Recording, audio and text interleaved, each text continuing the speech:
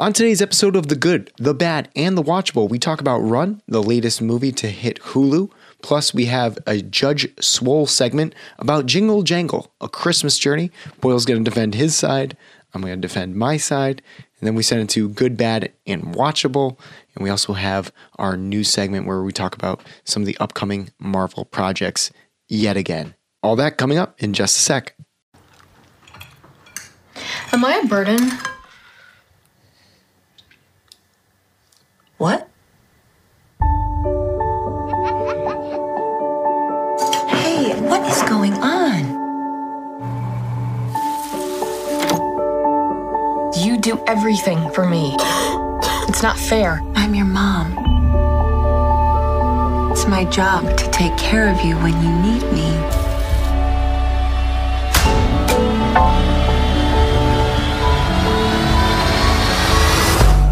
And you need me.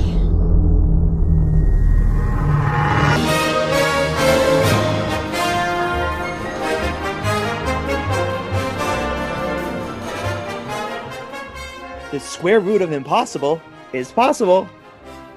It's The Good, The Bad, The Watchable, a movie podcast with three friends talking movies, miniseries, and more. Fellas, how we doing? How's everybody going? It's Thanksgiving week. I'm thankful for you guys. Great to see you.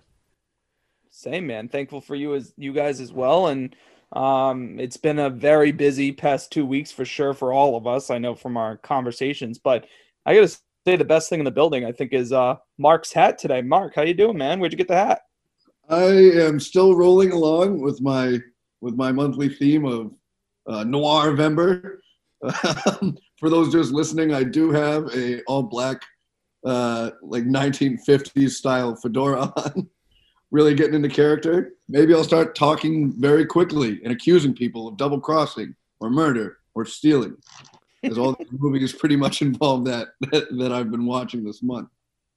Well, those of you following the Instagram GBW pod, you'll be able to see it before anyone else. Actually, you might have already seen it before you're hearing this episode. That's just how time travel works. Well, guys, we were struggling. A little peek behind the curtain. I think as of like 20 hours ago, we didn't really have any movies that we're going to discuss. I think we're texting. 20 hours? Try 8. Yeah. we were resigned to, we were going to do just an extended Good, Bad, Watchable, some news, some movie, some things we were thankful for, and then call it an episode. But thanks to some quick thinking by you guys and Sarah Paulson, we have a movie. We have Run we're going to talk about. We have some news to get into. And I think we got more than... Then we have our segment. We're bringing it back again. Judge Swole is going to be presiding over a hearing between the defendant, Nick Boyle, and the prosecution, Nick Rojas. That's right, boys. They run a tight ship in that courtroom. I don't want any shenanigans. Yes, everything will be... I object.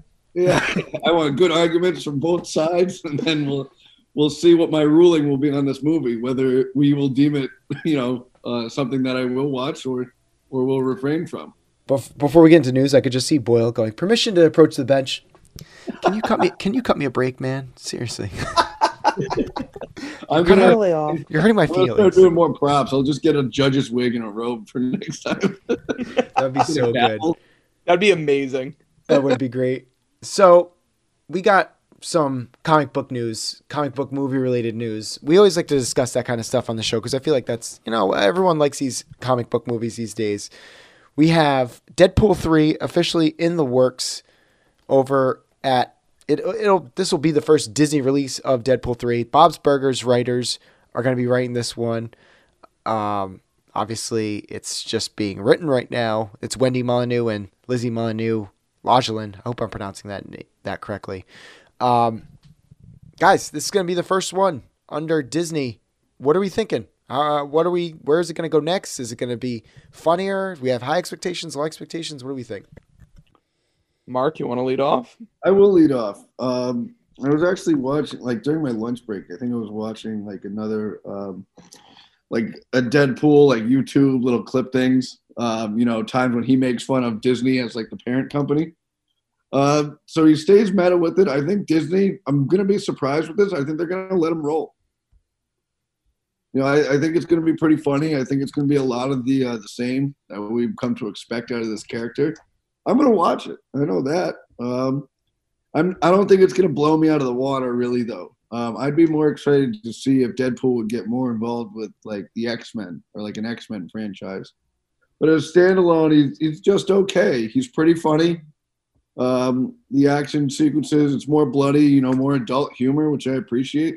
So, I'm looking forward to it, but it's not like, opening night must see for me. Yeah. Boyle, before you go, I just want to say I'm thinking the exact same thing, Mark. Like having it, since that movie franchise, if you will, is so meta, it is an exciting wrinkle that we're going to have probably a few jokes and jabs at the fact that now Disney is kind of running the ship. That's going to happen. And so sometimes I'm like, audience expectations, when they actually hit, sometimes I'm kind of almost like, yeah, we knew that was coming. But who knows? Maybe they have a few wrinkles. That being said, how many times can you go back to the well with comedy where you're getting not so many diminishing returns? So right. You're not going to keep like improving off of it. It's like we know what kind of jokes to expect. Yeah. It's still going to be funny. We're better off having him appear in other things, like you guys said, like X-Men, things like that, and maybe not on a standalone, but we'll see. Boyle, I don't know. I feel like you're Mr. Positivity, Boyle. So, I would say that let's keep in mind, Mark, that X-Men was in the second movie, so it's not out of the question that X-Men won't be involved still. I think that if they're going to do this, that it should be like, the way I said it after the second one is that Deadpool and Colossus should have their own movie, because they've had if you go to the comics, they actually have a wicked, funny, inappropriate, like, relationship and friendship throughout their entire, like, existence together. So that would have been the smart way to kind of, like you said, start incorporating other characters more. Like this past, Deadpool 2 is supposed to be really just all about the X-Force and like kind of, that whole group that came together, and then it still was his movie. So I feel like that's the route maybe they need to go with it. But like you said, did we need a Deadpool 3? No. I think you're right. I think he's better now that we've developed him. He'd be better off kind of being a character that hops in other movies. With that said, I also think that Disney's going to butcher this. I'm very nervous about that because I think that Disney likes their restraints on things. So are they going to make this a PG-13? If they make this PG-13, movie's junk. Already going to call it now. If they allow him to do it and do it R, I mean, maybe, but I'm nervous about it. I'll be honest with you, but let's give it the benefit of the doubt. It's only the talks. It's only the start. We can only hope they're going to let him have full reign and do what it's supposed to do. And I think it's a waiting game until then. I don't think they can do less than R. I know what you're saying. They did have that clip of the X-Men in it for what, like 0.2 seconds? And then he's always with Colossus, one of my favorites. It's great. It would be cool to see if they, did more with them as like maybe have Deadpool and Colossus do a sort of... It should be a buddy movie. I was going to say like a buddy cop style movie. Like the other guys, but with them. Yes. That would be perfect. A complete mix-up. Way out of left field. Do it. Yes. Do it. Because you have to lose. Yeah. There's nothing to lose. And that's... Those characters fight side by side and make inappropriate, very raunchy comments to each other more than what we've already seen. So I found out some information about really where their characters go with it. It's kind of funny if you look into it. So I think I read the same thing that you did. It's pretty funny. Oh yeah. And it gets intense too. So I just think like Disney I don't think they'd go down that route. I really don't think so either. So trying to make sure we don't offend anyone and do stuff like that, and that's kind of Disney's motto. So it concerns me. For family style entertainment. Exactly. I think that since they buy stuff like this because people like it, they have to give people what they want. So if that means going back to the old route that they used to do, which is release things under different studio names like Hollywood Studios, Touchstone Pictures, that kind of thing, even if they keep like 21st century or 20th century Fox as like, that's kind of like our more edgier, not family friendly thing, but they're not gonna. It sounds like famous last words. I'm saying they're not gonna kind of like tamp down Deadpool. I really don't think they will. I think Ryan Reynolds signing on is a good thing. So. I mean, if they switch Deadpool, then we'd have a problem.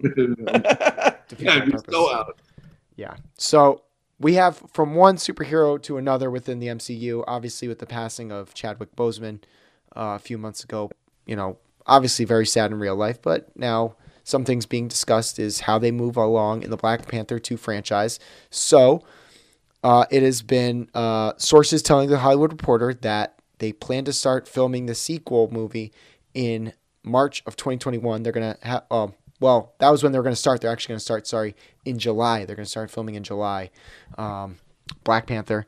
Between this and the Thor 4 filming beginning in Australia, which people are saying is having Avengers 5-esque vibes, how excited are we for this kind of 1-2 punch here in the MCU? I think these movies are going to be obviously coming out way down the line, probably like 2022, 2023. But what are we thinking first, Boyle, about Black Panther? I know Mark and I kind of discussing in the Google Doc, and we've discussed this in the past, that Shuri plays much more of a prominent role because she becomes Black Panther. But what are we thinking early on, speculating here, Boyle? That's my speculation. Let's go with Shuri. Let's give her the power, and she's been the brains behind all of it from the start. So I just think it could soar and it could be amazing. It makes sense. It would probably come around. It'd probably be like the last. I'm thinking about the movies they've talked about that are going to come out with the TV shows. We have to expect the next Avengers movie to not be Infinity War. It's going to be like the original Avengers. They're going to have a big boss to beat and stuff like that. But let's not get ahead of ourselves. Let's think small and hope for the best. It's kind of crazy. We don't know a lot about the storylines or anything yet, so we don't really know where they could go with it. But it's not going to be. It's going to be like one of the first Avengers movies. So think of it that way. With a new Avengers cast, obviously. I think it'll be cool. I'm interested to see what they do. I don't really have much on it, to be honest with you. It's early. Beginning creative stages. I think it's hard to really see where they're going to go with things because they haven't released anything yet. So, with Black Widow and all that stuff. So. Yeah, they did say, and Mark, this will maybe set you up for your next thing, that some sources inside the studio are saying everyone knows the movies are good.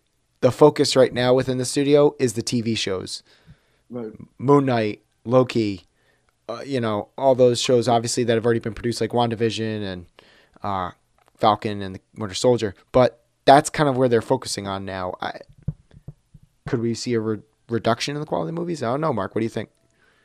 I do want to kind of expand off like what Boyle said. I pretty much agree with him. But what I do think will be interesting is kind of, I think they're going to do a really good job of kind of paying homage and really making one last respectable or last sign of respect for our man Chadwick Boseman in this movie coming up. I know they're going to do that, and they're really good about how they do that with their characters and stars.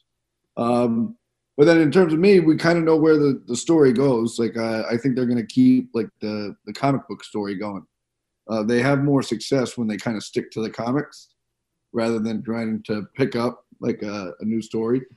So Shuri's definitely gonna. I think that actress, she's fantastic. She's really good in her roles. So I think she's gonna do a pretty good job in this movie. So I think it's gonna be. I guess the verdict is still out. I do want to see where they go with the villain. Usually the villain is the indicator of how much I like the movie. Because if the villain's like not that great, then I don't really care that much. So I haven't watched Narcos. I've watched the first 2 seasons of Narcos, but a person added to it is from Narcos Mexico, Tenoch Huerta. He is allegedly going to be the antagonist of the movie. I haven't seen Narcos Mexico. I know my brothers and my dad and mom are upset at me right now.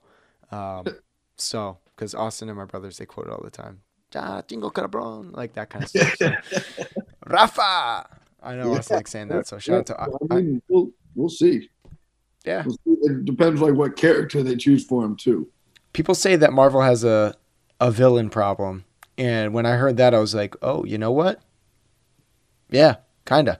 They have the greatest villain of all time in Thanos, but then it's what? They run back Loki every so often, and Yeah, like with Captain America, like I didn't think the Red Skull character was all that interesting. No. So like that kind of was a knock on the movies. And even in the Iron Man like solo movies, those villains, like no one really cares about those. You got Those villains from Venkman. top to bottom.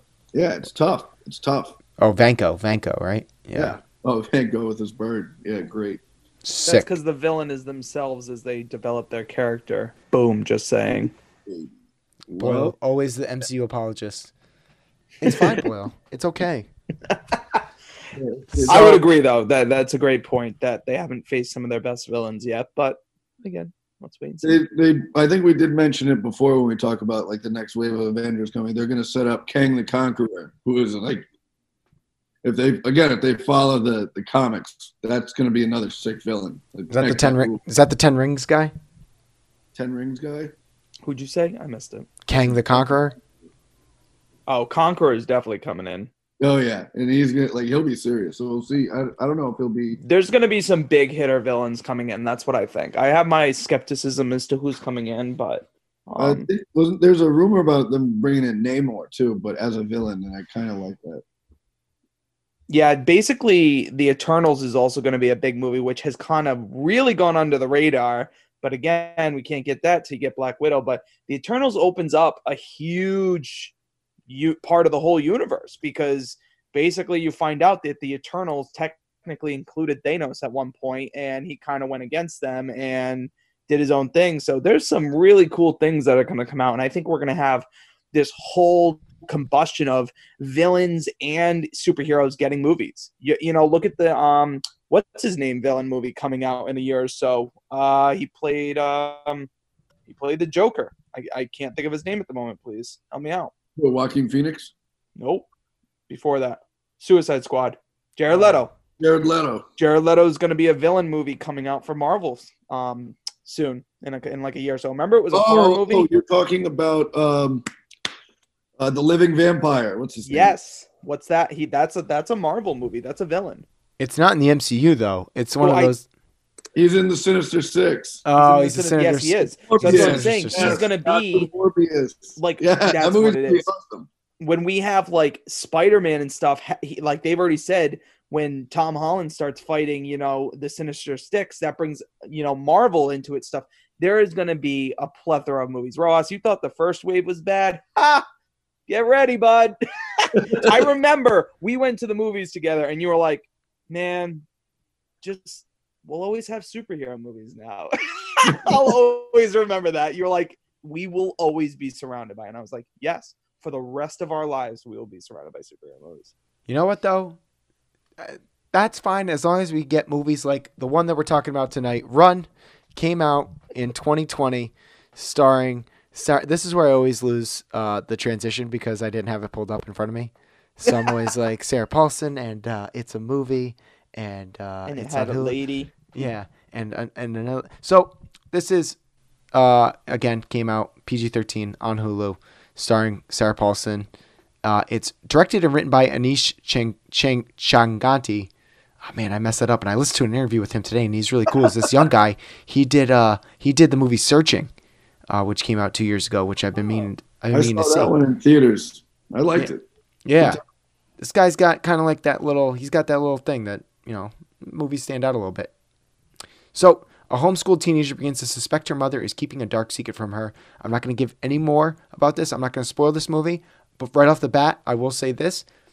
If you have Hulu, you can do a lot worse. I would go check this out. All right, Mark, let's start with you. What did we think about Run, which is a movie we all watched today? So, excuse me, with Run, it was kind of a Denny Green type of movie. They are who we thought they were, right? And I let them off the hook with this one. I think the movie I wasn't really surprised by it at all. I don't think there were many twists that really took me by surprise. That being said, I think the best part about the movie was our two lead actresses. They were both phenomenal. I thought that they did a really good job keeping me interested in the story.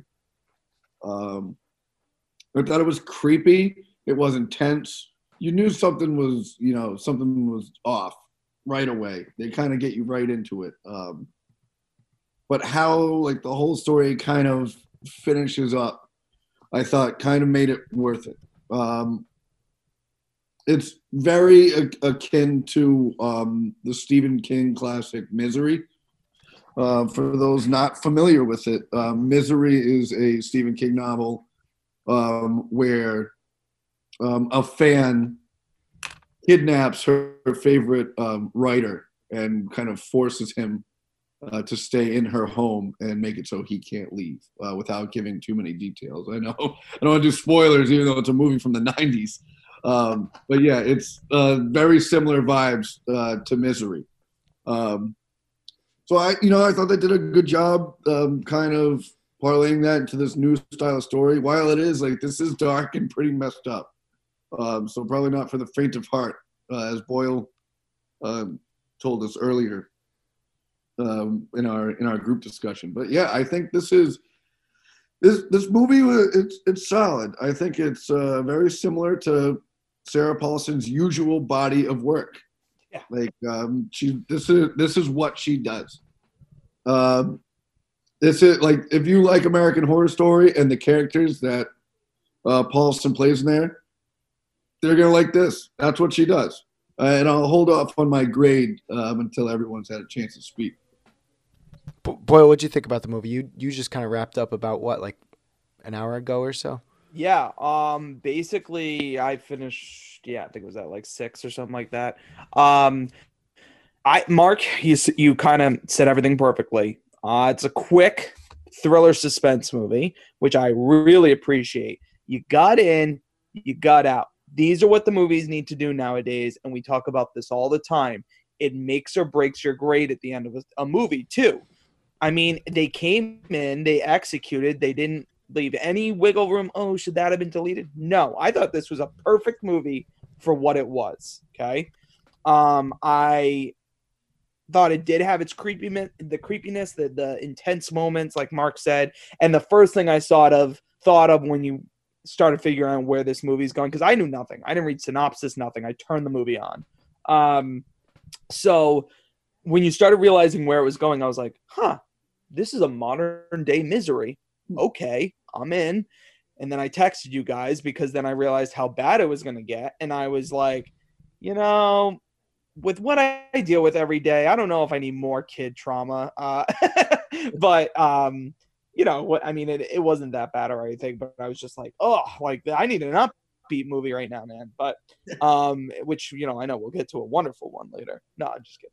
But yeah, no, this was honestly, I loved this movie. I thought it was really good. I thought, like you said, both actresses did a killer job. Sarah Paulson, man, I mean, she is just wonderful. She is just, I guess, there's another actor I listen to. Actually, he's the guy who played with her in the first season of American Horror Story. Mark, I don't know his name. Maybe you can grab it for me. But Of them. the main, like the husband, the main husband. Zachary Quinto? I don't remember. No, it wasn't Quinto. He wasn't in until like season 2 or 3. But anyways, the guy who plays him, I listened to an interview a couple months ago, and he also said like, you start getting labeled as a bad guy, and that's like kind of what you start getting hired for. And I feel like that's kind of what Sarah Paulson gets hired for now, is it's like the same character. Yeah. So I mean, but at least it's rewarding. At least we're not sick of it, and we want more of it. And she's so good at it, so it works great, But yeah, I did really enjoy this movie. I'll save my grade. But Rojas, what'd you think of it? Oh, really quick, it's Dylan McDermott. Thank you, Dylan McDermott. Yep, not Dermot Mulroney. No, it's Dylan McDermott. Dylan McDermott. And he basically said in his interview that it's nice and refreshing to get a role once in a while that's not your bad guy, and he gets to play kind of a better character and stuff. And it was right around the time LCB is the one who interviewed him, and it was right around the time of Hollywood, when Hollywood came out. Mark, that show you didn't like. Right. Yeah. So when that came out, they had interviewed him, and that was one of the things he said. It was like, it's refreshing, because you're always labeled as this type of character, so it's kind of fun to get something different. So I'm going to open this up by saying that if this was in the Welcome to Blumhouse series, this would have been like the best one, like Running Away. Oh, by far. Right? It would have been like, and that's why didn't this come out back then? So this is where we really are struggling in this new era of movies. We're in this awkward phase right now where this movie was supposed to go to theaters. This was supposed to be in theaters. This guy who did Searching got enough money to make a movie that was going to be released in theaters. But as he was talking about on this podcast, I was listening to him today, he was saying it didn't make sense anymore. What are we going to do when we have a backlog of 19 blockbusters that are supposed to come out next year? Oh, like Run is supposed to compete in theaters with that. So he's like, I'm glad it's out now. He's like, streaming was, such a scary word like 3 years ago. Now he's like, or no, he was making a joke like streaming was such a scary word until like August basically, or July. So this is it. So that's why I'm like, this is, if you have Hulu, you're getting a theater quality movie at home right now. But like what you guys said, it's exactly what we need it to be for this at home viewing. When I go to the movies, I'm okay to watch a 2.5 hour movie. Sometimes when you're at home, a 2.5 hour movie feels way longer than if you're not at home. This is 90 minutes where, like Boyle said, and like you said, Mark, it gets in, it establishes itself, it establishes the rules of the movie, and I'm not going to give anything away, but it has the good parts of those the tropes of thriller movies are all kind of ticked off, but in a way that's really entertaining. I was texting Julia like 40 minutes into this movie, or even less than that, being like, you and Renee are going to love this movie. You guys are going to watch it. And it rewards you for watching every second, but I will say this, there are some times at some moments where I went to go check my phone real quick and I didn't feel like I missed anything in particular. But if I did, I rewound it. So that's not really like a knock or a positive for the movie, but I'm just saying, like, if you're watching, it's a positive. Rewound it. If you're watching at home, yeah, you can have the opportunity to rewind something you missed. But Kira Allen, who plays the Chloe in this movie, I thought she did a really good job in this movie. I've never seen her in anything. Her IMDb credits are very thin. She's only been in a short. I think this was her first movie. It is her first movie. She's been in TV before, but I think because I wanted to look her up because I thought the same thing. I was like, she did a great job, especially within the character. Such an emotional roller coaster that character would go through, and such a physical role too. It wasn't just acting with her words or face. It was like a full body performance, which I was impressed by. She's only been in a short film before this. Like on IMDb, it's this and a short that came out 6 years ago. So good for her. And, I think I could see her in things going forward. Obviously you guys already said Sarah Paulson, great things. I mean, she's just, again, not to give anything away, but intense, man. Scary. Yeah. She is good at what she does. And, I've long said this, and my mom always repeats this back to me.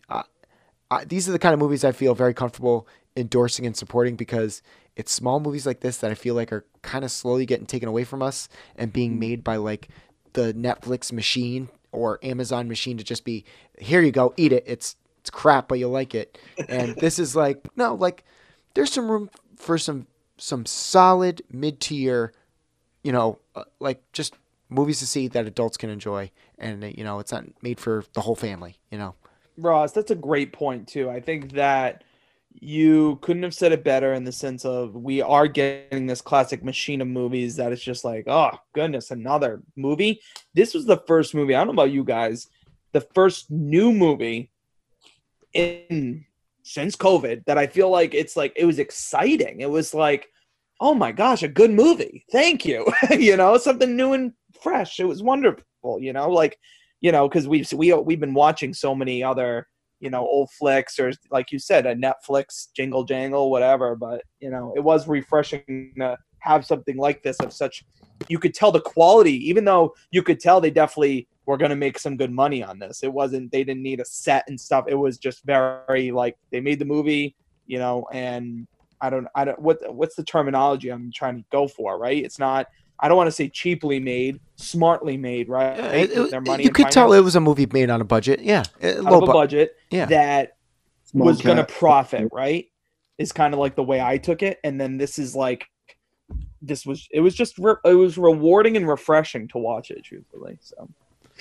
All right. Is everyone comfortable giving out the score? I mean, I I do want to say this quick. Kira Allen, in my research, looking into her to see if she, had done any other work.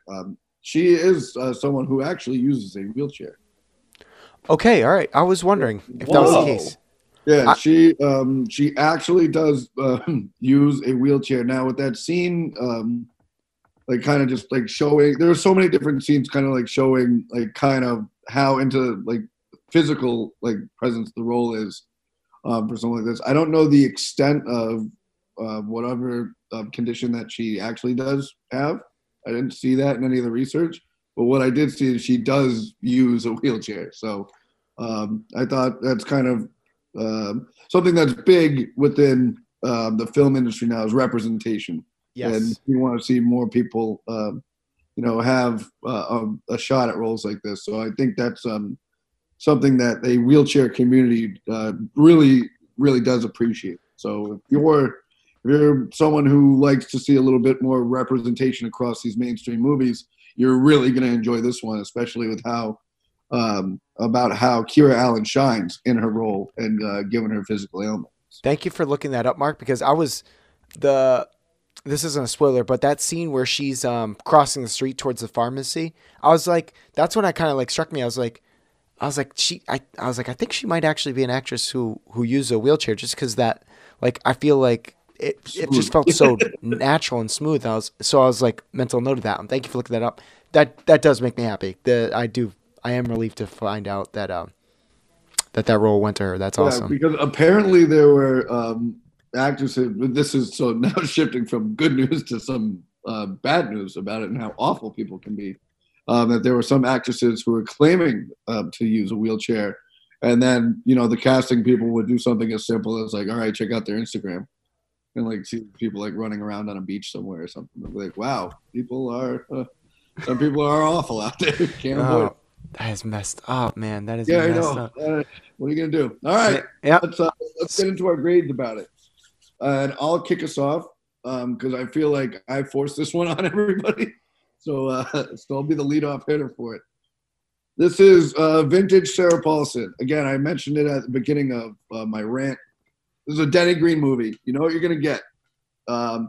There were twists towards the end, but I didn't think they were all that twisty.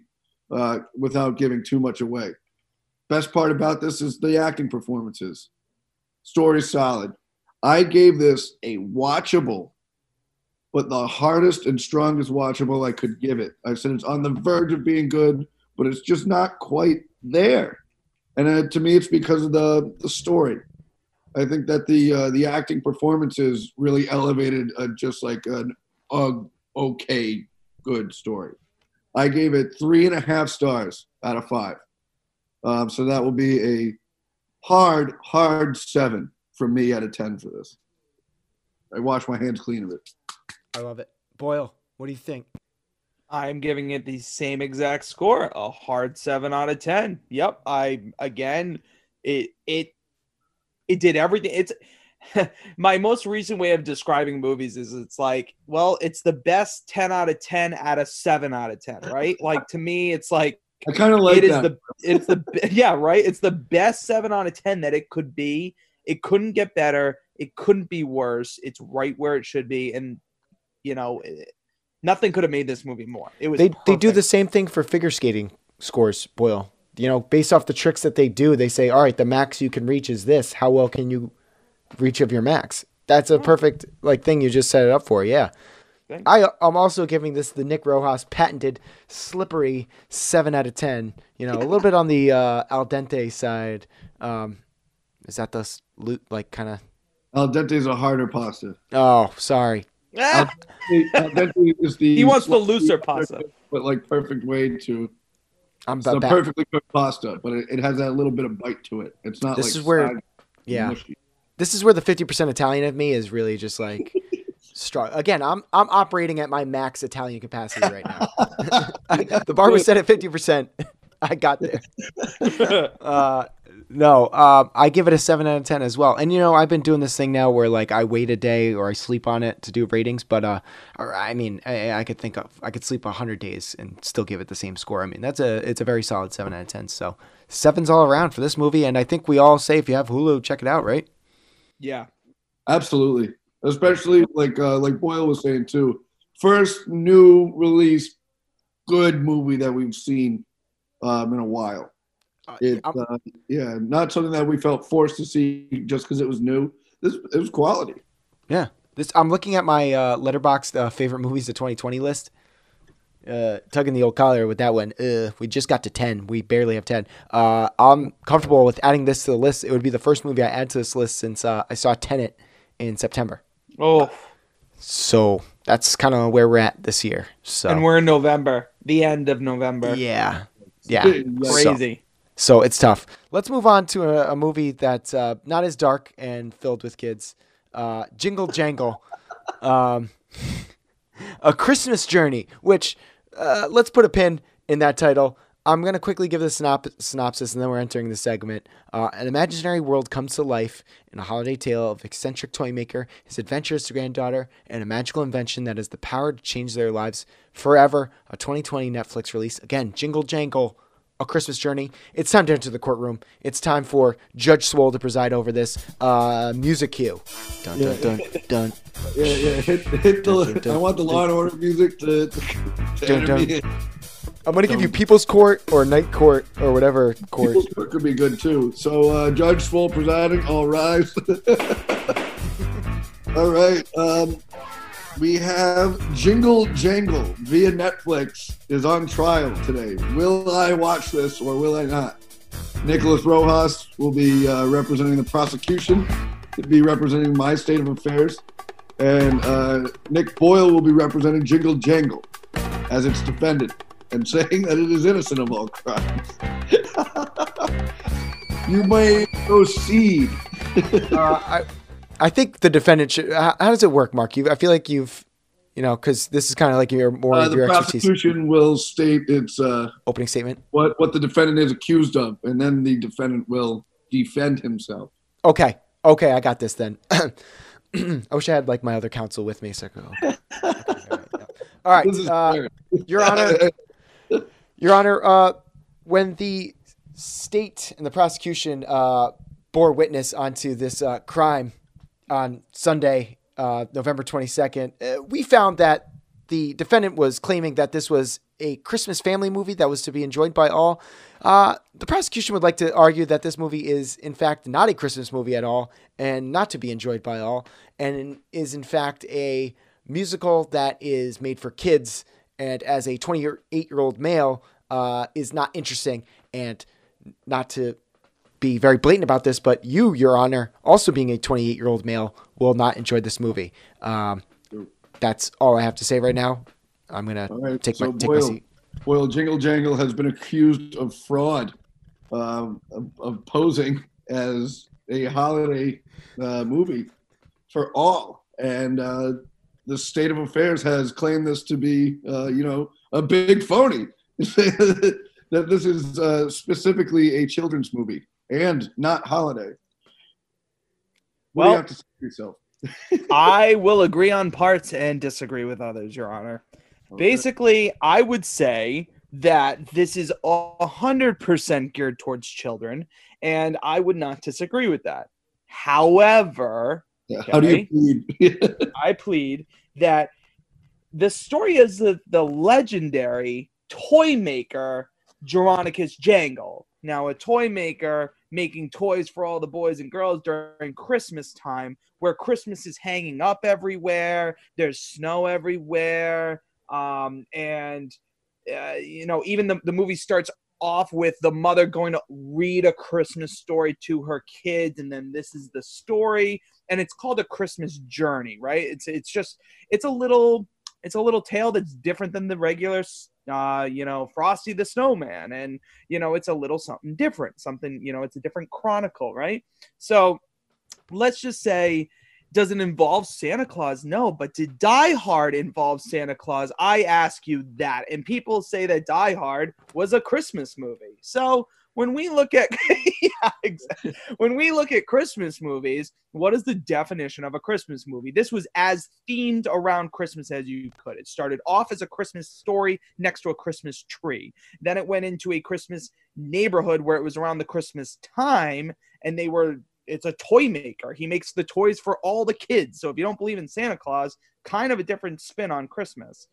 I will leave it at that for now.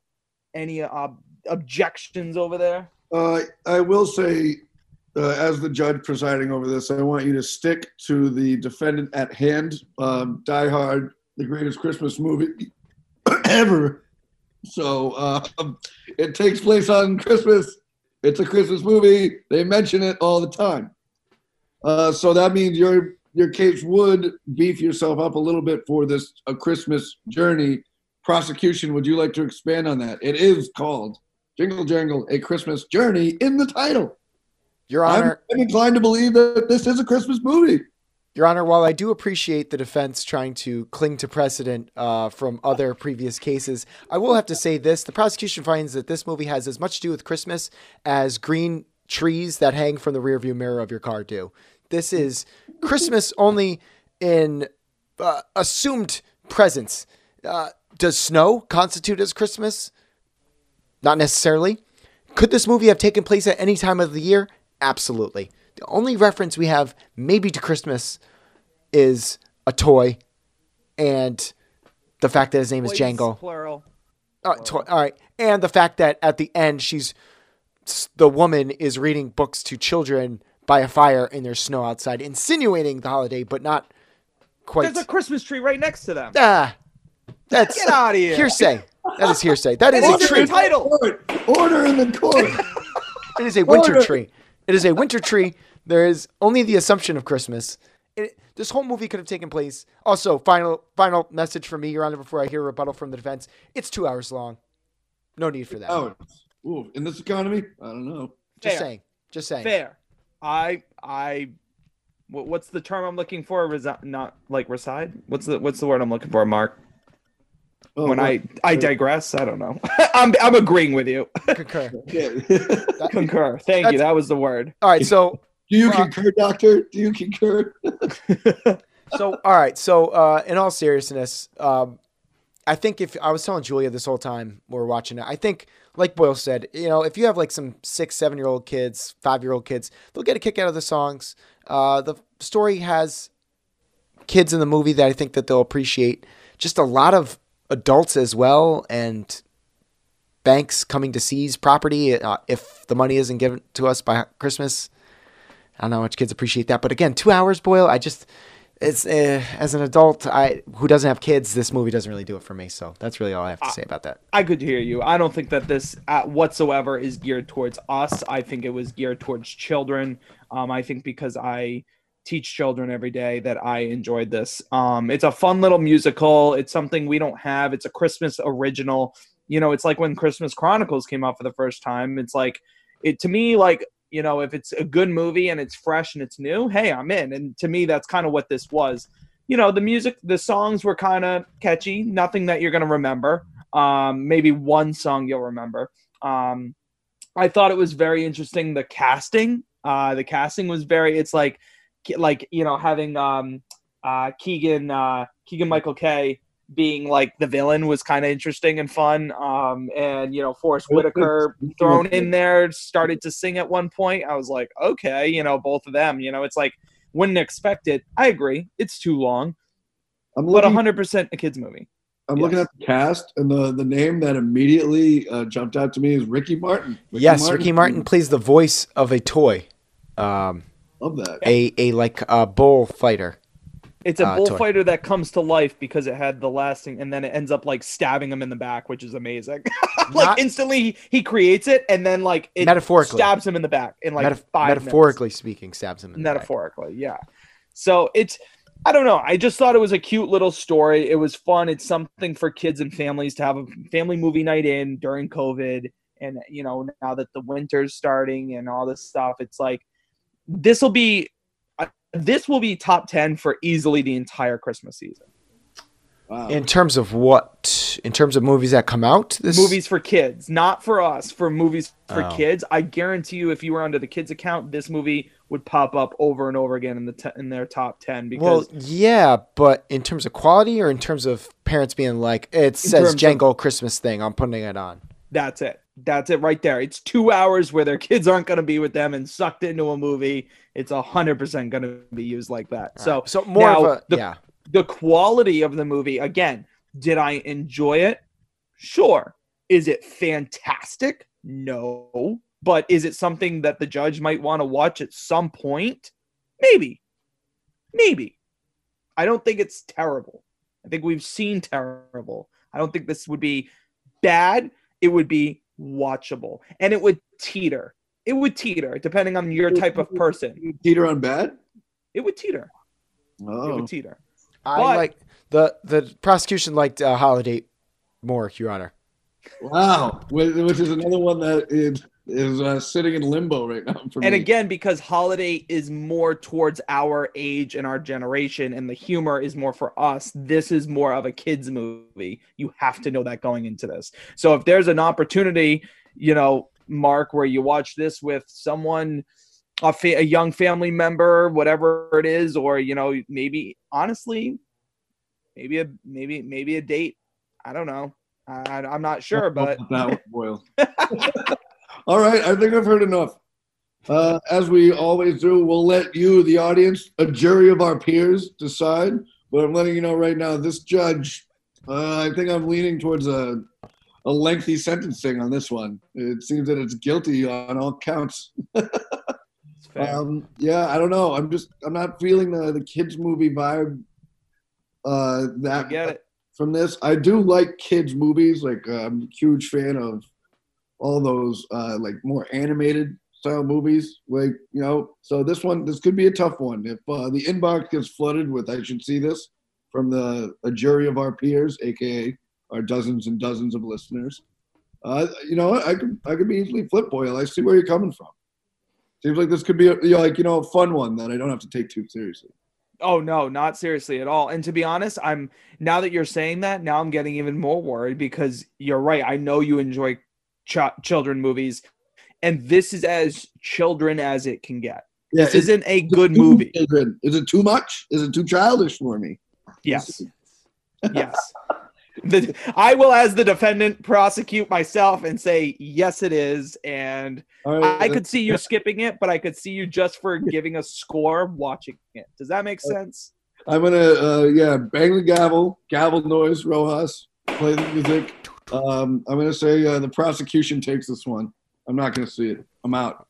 Wow. Right. The prosecution respects the opinion of the court. Thank you. So does the defendant. It makes it was, hey, that was great. Let's go get dinner. Let's go to Capitol Grill. I'm starving. So thank you for indulging us, Mark, and Judge Swole. I love that segment. That was really fun. That's definitely a recurring segment if we can. Absolutely. We can switch judges. It'll be good. All right, so let's move on to Good, Bad, Watchable. Not without a score. Oh, for Jingle Jangle? Do it. I can't give it a score. N.A. N.A. Oh, I thought you said N.A. No score. That's bad. Not available. I just can't. Why? I can't give it a score. I watched the whole thing and I'm like, it's like, it would be like an art critic. Oh my God, that was very pretentious. I was about to say, that'd be like an art critic showing up to like a kid's finger painting thing and be like, what do you want from me? It's a finger painting. I am not an art critic. I want anyone to know that. I want everyone to know that. Maybe when you're a parent one day, you'll watch this movie with your kids. Oh my God, hopefully with a tall glass of whiskey. And you'll enjoy it. Give me the bottle. Just give me the whole bottle. I'm telling you, the songs are a little catchy, though. I'll be honest. They were a little catchy. Not as catchy as La La Land, though. I miss La La Land. All right. Boyle, what is your good for this week? Let's put a minute on the clock. Are you ready? Oh, I don't think I have enough time. Sure. Ready? 3, 2, 1, go. Killing Them Softly, it's on Netflix, 6.5 out of 10 stars. Killing of a Sacred Deer, 7 out of 10 stars. These are movies you guys have already seen, also on Netflix. Swiss Army Man, a 9 out of 10. That movie ruled, and I did not expect it to. It was very funny and caught me wicked by surprise. I loved it. Paul Anka, I think is his last name, and Daniel Radcliffe. Paul Dano. Paul something. Thank you. They were amazing. Great acting, great movie, great ending. Moneyball, 9 out of 10. That's the one you guys didn't guess for me the other day. Loved that flick. I'm a huge Brad Pitt fan. I'm finding more and more, and I'm just like getting sucked into his stuff. He's awesome. And last, Boys in the Hood. Had never seen it. Finally watched it. Another 9 out of 10 movie for me. Great flick. Glad I watched it late one night doing some work, and I'm done. Wow. All on Netflix. Fair. That's great. I will say, Swiss Army Man, that's been one I've been like slow on the trigger finger for. So you giving the singing endorsement, I'm going to have to see that one. I think I gave it a 7 out of 10. I literally was like, I thought it was like, because it had gotten so much hype, and I was like, oh, this looks like it could be a really weird, dragged out movie. I'm not sure. It could be like, not Oscarish, but that's kind of what I was thinking, like that kind of like it almost might have been homework. Dude, I laughed the entire movie. I wasn't expecting a comedy, and it was funny, and it was great. And what a good story. Think of like as quirky as The Lobster is, Mark, but trying for more laughs. Really? Yeah. I kind of like that a lot. It's quirky. It's definitely quirky. There's a lot of. Am I cutting in and out for you guys? We're good. No. Okay. Not to give anything away, but we'll know that a lot of the humor early on revolves around a corpse farting a lot. For the first like 30 minutes of the movie. Yeah. So it's kind of that. So thank you, Boyle. Honestly, and the dialogue between those two, it was so pure and so funny, and like, oh my god, I was cracking up. I do want to say that was a Movie Pass movie I saw by myself. So a moment of silence for Movie Pass. Oh man. Thank you. All right, Mark, let's put a minute on the clock. Ready, Mark? Hold 3. on just a moment. I've got my stopwatch set. Playing into the theme of my hat, ladies and gentlemen. We're going to go countdown 3, 2. Noirvember keeps kicking off for your boy. I've got In a Lonely Place on Amazon Prime. Humphrey Bogart, he's accused of murder. He's got a relationship that develops from it. It's one of the best noir movies I've seen this month. I highly recommend it if you're a fan of black and white films. Go see that one. Sudden Impact, HBO Max. Clint Eastwood reprising his role of Dirty Harry. Go ahead. Make my day. See that movie. It's awesome.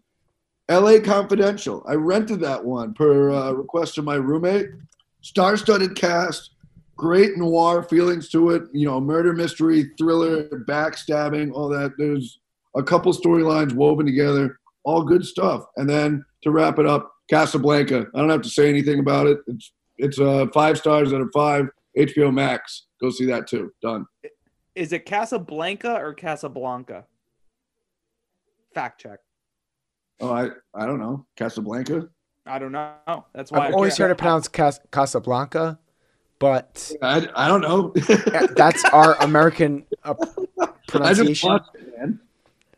It's Casablanca. I think it's Casablanca. I just was curious. I don't want to say stuff wrong. Listen, I say like when I'm making drinks at the bar, I say stuff wrong all the time. Like Cointreau, it's like Cointreau, whatever. Like, the way it's spelled. It's spelled exactly. I teach phonics. Yes. Oh, you do. And I'm hooked on them. All right. Minute on the clock for me. 3, 2, 1, go. So, for my good this week, you can't always assume that everybody has seen every movie that you have. So I want to give a quick shout out to Ocean's 11. It's on Netflix right now. If you've never seen Ocean's 11 and you're listening to this podcast, I can't recommend it anymore. It is a Rojas family classic. We love that movie. Shout out to Marcus Rojas. That's his favorite movie, I think, of all time, or maybe one of his favorite movies of all time. Also seen by me was The Treasure of the Sierra Madre on HBO Max. Our guy Humphrey Bogart in a black and white movie from the late 40s. This is on the AFI 100 list. It is an excellent movie. It just kind of shows how, people that maybe necessarily aren't the best people, when confronted with greed and power and money, they kind of get more corrupted, and it's very fascinating. Also goes to show you, again, a movie can be, that movie is 72 years old and still excellent and gripping and has influenced many movies and shows that came after it. So The Treasure of the Sierra Madre, I definitely recommend checking it out. Time. 1 minute exactly. I will say this too. My father, Tony, formerly known as Big Italy, recommended that one to me as well. He said that was his favorite Humphrey Bogart movie. I enjoyed that one as well too, Rojas. Great call. Yeah, we enjoyed it. All right, Boyle, are you ready with your bad this week? You got something that was watched on YouTube, so I'm ready. Oh, you have a movie that's been on my watch list for 3 years, and I'm terrified to watch it. So let's hear it, Boyle. Let's put a minute on the clock. Ready? Okay. 3, 2, 1, go. All right, first was a brand new 2020 movie came out called Come Away. I gave it a 4.5 out of 10 because to me it was just okay. The story of Peter Pan and Alice in Wonderland in a new light and how they became to be, but it was with real characters, nothing too fantasy, a little fantasy, but it was very interesting. I liked what they were doing. It just didn't succeed all the way. That was a video on demand. Principal Story. It was a documentary. My teacher in my grad course suggested it to me. It was good for some stuff, but it really wasn't that great overall. I gave it a 4 out of 10. It was just meh. And then I would recommend that to no one. And then last is Gemini Man. I gave it a solid 5 out of 10 because I didn't know how to grade it. I gave it a 5.5 at one point. I gave it a 4 at one point. And I was like, you know what? It's getting right down the middle. Will Smith on Amazon Prime. And I just couldn't I can't figure this movie out. I can't figure out if I like it or not. The action scenes were insane, but it was just like, all right, but is that it? The trailer showed a lot of the movie, like old school stuff that we used to watch. I know I'm over the minute, but it needed it. And I don't know. Mark, I know you reviewed it before too. I don't know how I feel about that movie, and I wouldn't suggest it to anyone. Minute 15. Actually, Boyle, I just pulled up my review. I reviewed this on February 18th of this year. I gave it a 6 out of 10. Kind of along the sides of you. I don't know. I kind of think I'd lean more watchable. I thought the critics were harsh with this one.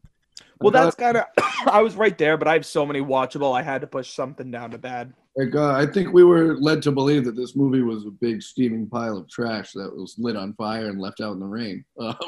And I didn't think it was that bad. But I didn't think it was that good either. So, to each their own. Yep. I will see this movie someday. But today is not that day. It is not. Today is not the day. But, Boyle, I'm glad you watched it. All right, Mark. Ready for your watchable? Oh, no. Sorry, you're bad. Sorry. Don't want to jump ahead here. Yes. And I'm doing something interesting this week. This is new for me. This is. I like the note. Ready? 3, 2, 1.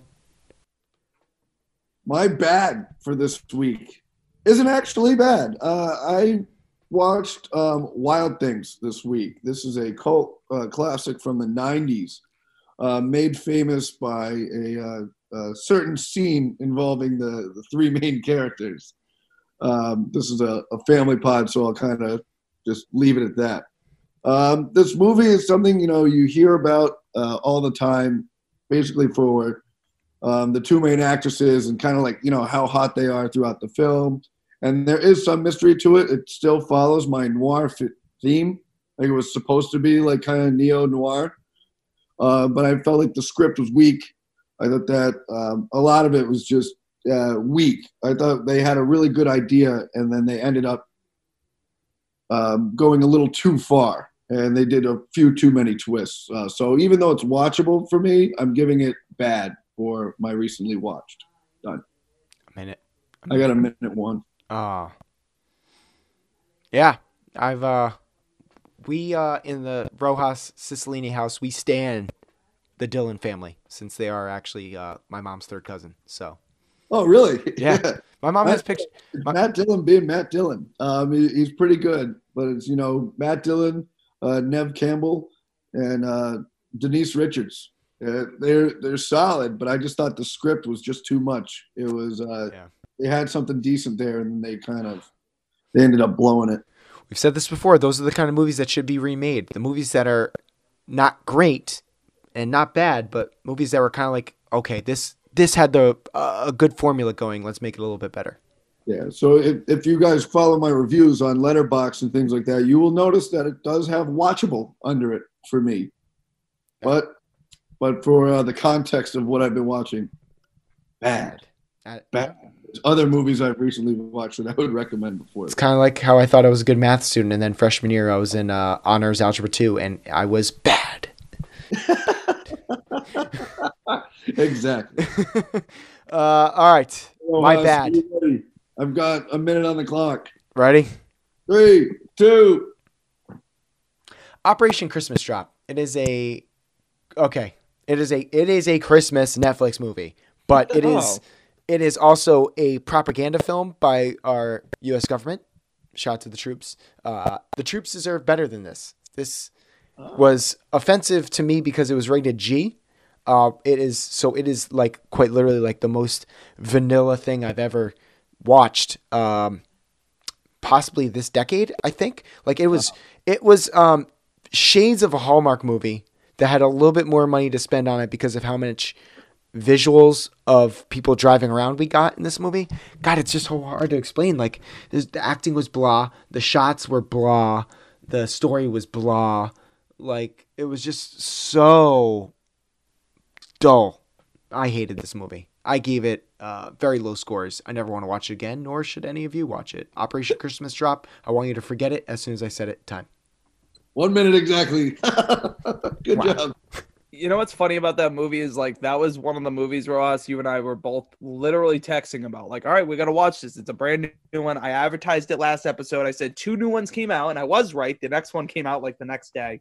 And with the minute you said, "Oh God," and I was like, not watching it. Good for you. Good for you. You saved you and Mick a nap. Because yeah, it's bad.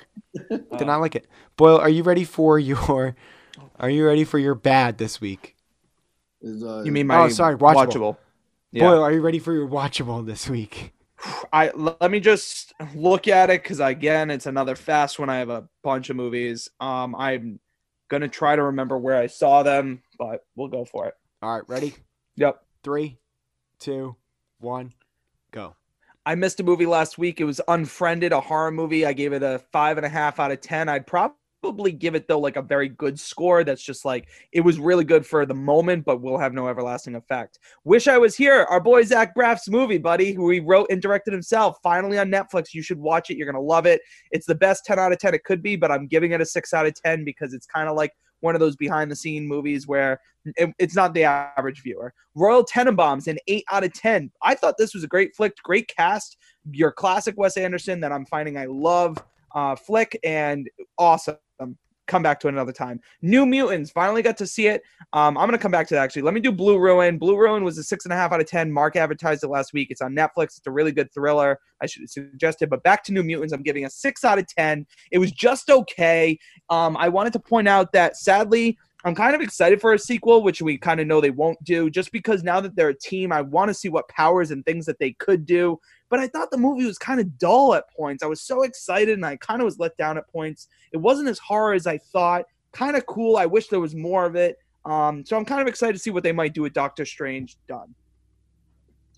Minute 13, not bad, Boyle. Kind of kept it tight there for 5 movies. Pretty good. That was good. I will say this, Boyle. New Mutants, I gave it the same score. I gave it 3 stars out of 5, and I think that's just because we're biased because we really wanted to see that movie.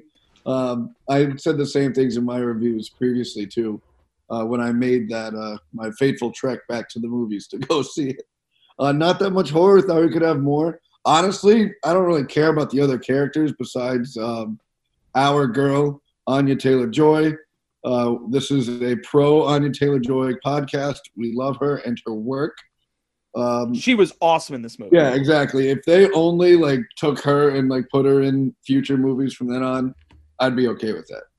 I did need to bring something up. Out of the entire cast, and I don't want to mess the name up, but the main lead girl character that the story kind of focuses on, I thought she was trash. I thought she was awful. And I'll be honest, like her acting was really bad. Even at one point, Michaela, who doesn't like that, she looked over and she's like, yikes, that was tough, huh? I was like, yeah, like And Yeah, Alice so bad. Braga. She was No, surrounded that's by not her. some pretty good talent. They had some good actors on that. Yeah, Blue Hunt. I'm sorry, that was the name, Blue Hunt. But yeah, that's the thing. The talent was there, the actors were there, but like it just something about it was too much of the getting to know these characters, and it was like, what the heck were we waiting years for this movie for? Like, I don't know why it stood in production purgatory for like ever. It doesn't make any sense. if somebody could figure that out for us, I'd love to know, because at this point, you could tell that they reshot it. You could tell that they were supposed to be younger kids. At one point, they brought up this like how it wasn't like a training place, and it used to be, and now it's run down. They brought up things and never even touched upon. I was like, okay, so there are some sloppy reasons to why this movie, got bashed. But like, come on, we had to wait how many? Ross, didn't you say it was like 4 years or something? Like, hasn't this been out for 6 years? It started recording. What, It's New been a Mutants? while. Yeah, I really thought you said it started filming like 4 to 6 years ago. I think it was 3 years delayed from its initial Release date. Yeah. On top of when it was first, you could tell that things were yeah. reshot. They It was began ridiculous. working on it after one of the directors, Josh Boone, completed The Fault in Our Stars, which came out in 2014. But they were officially signed on to the project in May of 2015. And then, so like the casting was like rumored in 2016. So yeah, they filmed it in July to September of 2017. But the whole process itself took like 6 years basically. Oh, all right. So they didn't. I don't know. I thought I heard The original that they had release to do date was reshoots. April 2018.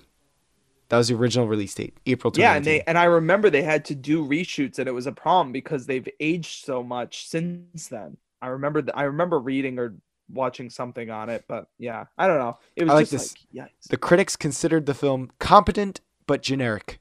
Oh, that's so mean. Congrats, it was a competent movie. Yeah, good all job. right, moving along, Mark, to your watchable. And what has got to be the longest segment in podcasting history, Good, Bad, Watchable. Ready, Mark? Well, 3.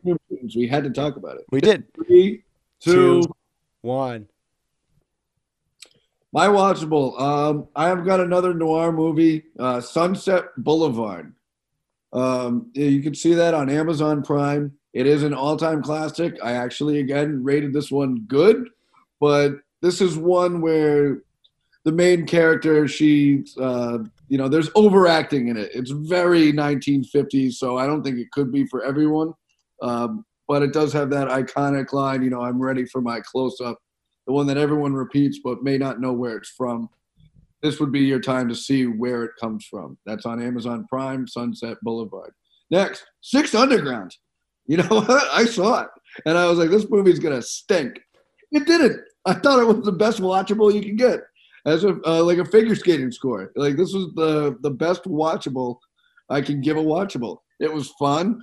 It was nonstop action. It was like, it was chaos. I didn't take it very seriously. Had fun. Done. Minute 1. Wow. That was very close. I gotta bring us home. Minute on the clock for me. Keep it tight. Let's All go. right. 3, 2, 1. Okay. I saw The Impossible. It's on Netflix. It's starring Sienna Miller and Ewan McGregor. It's based on that tsunami that, Boyle saw it too, right? I did it last week. You talked about it last time, so I'm not going to redo it, but it actually is like, you watching, you're like, oh, that was just like a very competently made like Saturday afternoon movie. Like, you don't have to think too hard. You're just watching a movie, and it's a true story. And it's Naomi Watts, not Sienna Miller. Sorry. So The Impossible, watchable. Again, if you take a nap, you won't be too disappointed. And lastly, Home Alone. I'd never seen it from beginning to end. The original 1990 Home Alone. Watchable, enjoyable movie. I liked it. It was good. It was a good movie. If I saw it when I was very, very young, I would have loved it. So, time. 45 seconds. All right, Rojas, dude, it's an all-timer. I was going to say. I would say it's only watchable because you've probably already watched it 12 times. So it's watchable. I gave it a very solid 7 out of 10. Like, I thought it was like very, very good. Very good movie. Man. They prepare. We're going into Ghostbusters land again. Yeah. You're gonna catch some internet hands, guys. I don't know. Home Alone is one of my all-time favorite Christmas movies. Yeah, like, but again, easy, like easy top 10. I get it, guys. It was a good movie. It's just I'm like watching. I'm like 28. I'm like, I'm surprised you can hear us all the way up on your pedestal over I there. know. So for the Seriously. backlash you gave me for Hocus Pocus, you're never allowed to talk again. No, For that's that. not true. Because you were like, I'm gonna swear here. You were like, Hocus Pocus was dog shit. This movie. Yeah, And it was. Yeah, but I'm saying Home Alone was good because I'm like, not only like it's a it's a good movie, but I understand if I was a kid, you'd be like, oh yeah, like I want to be like this kid because he's eating ice cream all day. Like, but I'm watching it as an adult, and I'm like, God, that mom hasn't showered in like days. She must be miserable. She's traveling with poker guys. Like, it must be a pain in the neck. Like, who calls the vans to get to the airport? Like, Oh man. so things like that. No, I'm not gonna catch flack, and I will bleep that stuff out. Yeah, good. Yeah. I'm excited for it. That you've now set precedent that I can start swearing more. I bleep stuff out every now and then. Quickly, Mark, do we want to do our quick Queen's Gambit talk? I would love to talk about it. Big fan. I think there's been enough time. There's a lot of articles coming out about it now and how great it is. Again, it's an acting tour de force from our girl Anya Taylor-Joy, who we previously mentioned. She's the reason you stick around. I mean, there's a lot of story elements that I didn't care for. Like a lot of the men in her life, so to speak, mostly bad, mostly uninteresting, mostly like just don't really care about it. It's about her. You go into that kind of knowing she does struggle with drug and alcohol abuse, and then she's like thrown into the 1950s era of chess, which apparently was really popular. I've never cared more about chess in my life than I have while watching this. It's a really good miniseries. It's over rather quickly. You can binge right through it, and then you're gonna enjoy it. Yeah. Yeah. Yeah, it's I've been I listened to a podcast about it yesterday, just about how sometimes some of our best movies these days are getting turned into 7-hour miniseries. And it's great because it allows the story to breathe, Mark. I mean, I couldn't imagine this being like a 2-hour movie. Like it would have tried to fit in too much, and we probably maybe wouldn't have cared as much. I love the acting in this movie. Some great acting from people that we see in TV shows a lot. That guy, the janitor, I thought he was great. Anya Taylor-Joy's great. She's great. The stepmom is, I really liked her character a lot. I really did. A lot of characters to enjoy. Yeah. It was good. The last thing I will say about this, I know this is like a silly comparison, but as someone, like I played a ton of Tetris, like in late high school through college, right? Ton of Tetris. And I was playing like competitively on Facebook Tetris freshman year, waiting for my radio shifts. And that like kind of like addiction to being like, wait a minute, I think that I found like the one thing I'm good at. And like, but seeing the patterns fall, dude, I would go to bed at night. And the way that this movie kind of captures her, just seeing all those chess moves, I know it's going to sound so dumb, but I related to that so closely. Cause I'm like, yes, that's me. Like I've had those nights where I'm like kind of like falling asleep at night and I'm seeing Tetris blocks fall on my head and thinking like, all right, that piece there, but then that piece would have to go there. Like, I'm like, I see that. So, not saying that made my enjoyment better or worse, but I was like, wow, that's kind of like that was a nice touch. So Queen's Gambit, check it out. We've got a lot of suggestions about that last week too. So For the record, I love chess. I'm really good at chess, and I will not watch that show. Wow. Why not? Too many good things to watch right now, and too many things I want to watch, and TV shows are very picky for me. I'm very picky. It's a miniseries. No, miniseries too long. I got movies to watch, boys. You watch the least movies out of us. What are you talking about? You can I watch watched more movies than you, and I had time to see this. This show is made for you. I'm telling you that if this were a movie, this would have been in like my top 5 movies of the year. Oh yeah, same with me. Yeah, easily. It was Fine. It was phenomenal. Hate giving into the fads. Miniseries. I know. I'm same as you. All right, let's go to our fans because we're going long here. Good, bad, watchable. We tweeted out, what have you guys been watching? Quickly, I just want to say Julia and Renee, I messaged them about this. They watched Saving Zoe last night on Netflix. Julia goes, it wasn't bad. Def more of a chick flick.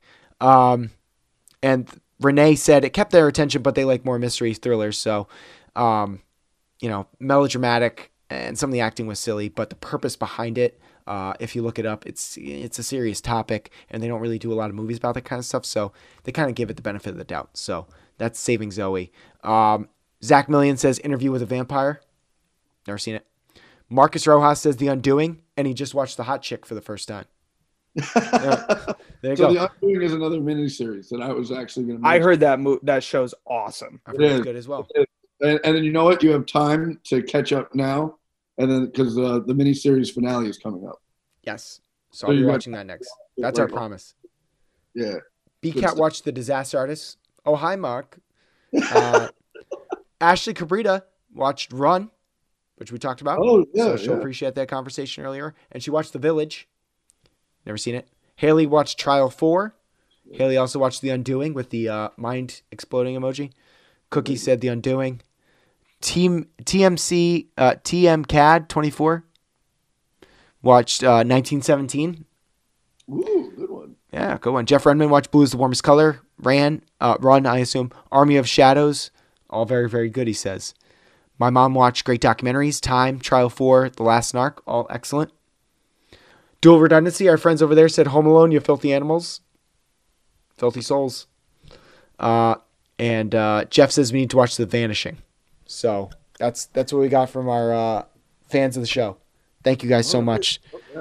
So yeah, that's our homework assignment, guys. We got to watch The Undoing. This is where we're at now. We got to watch miniseries. Well, I'm all the way caught up with The Undoing. I just have the series finale whenever that comes out. I think that's on HBO. Yep. It's on HBO Max. All right, I'll be hitting you one of you up. Also, I got a Fresh Prince reunion to watch too. I love Fresh Prince. Oh, yeah, you guys are excited about that. Yeah. Heard some good things about that. I haven't heard anything about it. No, but so just before we go, Cookie and Kristen sent me 2 reviews this week. One for Time, which I mentioned before, but we're going to end with their review of Cats, which they watched because they listened to How Did This Get Made episode about it, and it brought back a lot of memories. I haven't listened to their review yet, but guys, shout out to us when we watch Cats. That was easily the hardest punishment I've had to do in the series of this podcast was watch that movie. Easily. That was easily. It when they were saying on the podcast how haunting that movie is, I agree 100% because I can't get some of the stuff I saw in that movie out of my head. It was that unsettling. I know. The kitchen cockroach scene. I can't get that. We watched that, and then every time you guys bring it up, I'm just like, verbal meme. Everywhere I go, I see his face, and it's Spider-Man, Peter Parker, but then he looks up and it's like Buster Jones, like James Corden cat, or whatever on the mural. Just can't get that visual out of my head. Yeah, tough. Well, that's gonna do it for us tonight. Thank you so much, everybody, for listening to the show today. Follow us on Twitter, GBW Pod, Instagram, GBW Pod. Thank you so much for your suggestions. We appreciate it. Mark, anything you want to plug? I got nothing to plug right now. I got nothing. Just looking forward to Thanksgiving. Everyone, watch some good movies out there. I will. Oh, you know what? I will plug. After Thanksgiving, I'm immediately flipping to holiday movie mode. So I'm going from noir movies to Christmas cheer. Any holiday style movie, you send it my way. I'm a man of the people. I will watch your movies. Same, dude. Boyle's fired up for the Christmas movie. I am too. This is like the most Christmas movies I've watched before Thanksgiving. Like, I've watched 3 and 10 minutes of a Hallmark movie the other night. So we're trending in the right direction. We're very fired up over here.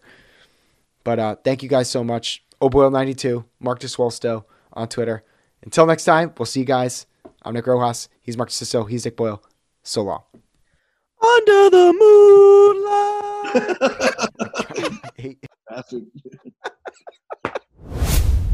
This is Cookie and Kristen. And we just saw Time on Amazon Prime. And basically it's the story of a woman who has kept her family strong in Louisiana, in New Orleans, while her husband serves a sentence at Angola, Louisiana State Penitentiary for armed robbery, bank robbery, right? Right, yeah. they started a business, and things weren't going so well, so they decided to do that. Yeah. And she was involved. She drove the getaway car, so. Yeah. It's an interesting movie. It's on Amazon Prime. It's real. It's the footage, it's just basically. Well, she obviously wanted to record her life with her kids because he was in jail, and I imagine with the idea that he wouldn't miss any of it because he'd be able to see it, see these videos at some point. Mm-hmm. And I don't know if she shared it with him, when she visited him, but she obviously had a lot of footage of, when the kids were little and things like that. So, yeah, it's not a question like, did he do it? Right. No, he did it. He just didn't accept the plea. He could have served 12 years and gotten out, and instead he got sentenced to 60 years in prison. She served some time in jail. Yeah, because she pled. Yep. So she got it was maybe a year. I don't know, yeah. But she got less time, and I don't know what would have possessed him not to take a plea deal, but I found it interesting that I sat here and thought, wow, is this really what we need to do to people? I mean, I understand you do the crime, you do the time, but here's a guy with a family, and it didn't seem right. Well, I don't know. I think kudos to her for keeping the faith, keeping the kids strong and smart and school and successful. Her kids are going to go on to do great things, I think. I think so. They're just, and it's all because of her. Yeah. And these are two people who met when they were 16, so 16 years old. So It's a great love story. Yeah. What do you give it? Well, because I do things on Letterboxd, I would say I give that a 4. A 4. Okay. I give it a 4 too. All right. Bye. Bye. This is Cookie and Kristen. And Kristen just saw 5 minutes of the movie. Maybe 10. Cats. Yep. So why are we watching this now? It is November 2020. Well, because we never saw it in the movie theater, I did see the play, and we just listened to another podcast called How Did This Get Made, where they ripped this movie a new one. And really, how much worse can 2020 get? Figure this is a good time to watch it, right? Good point. Touche. So I had the benefit of seeing this back in like 1988, I think, in Boston, the play. And I don't remember diddly squat of the plot, but... Without me. And I didn't even know her. And I just remember being fascinated by it. I thought it was cool to see the makeup, the actors coming into the audience, the music.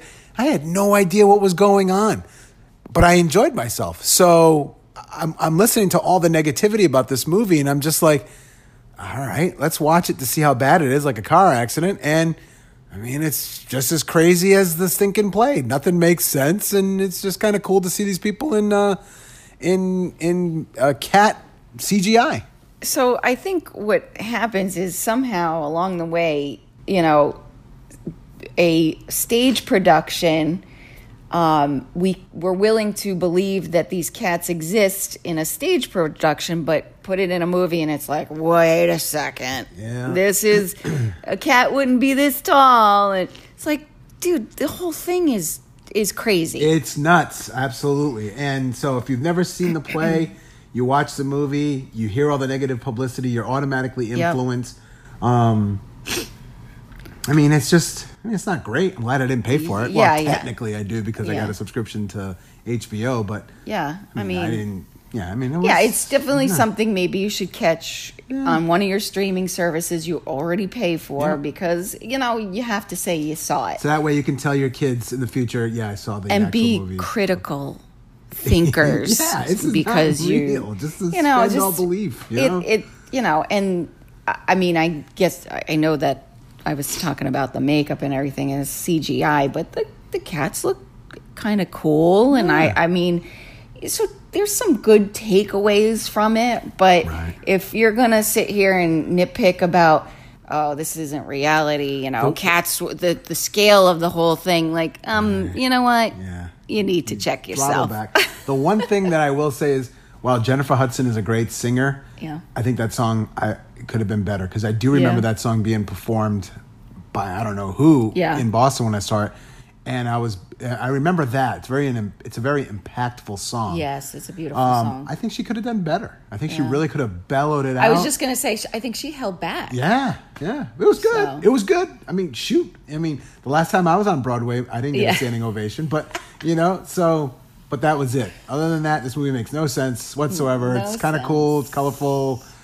And don't try to look for meaning behind what a Jellicoe cat is and all that other stuff. Just, and it is a different. Yeah.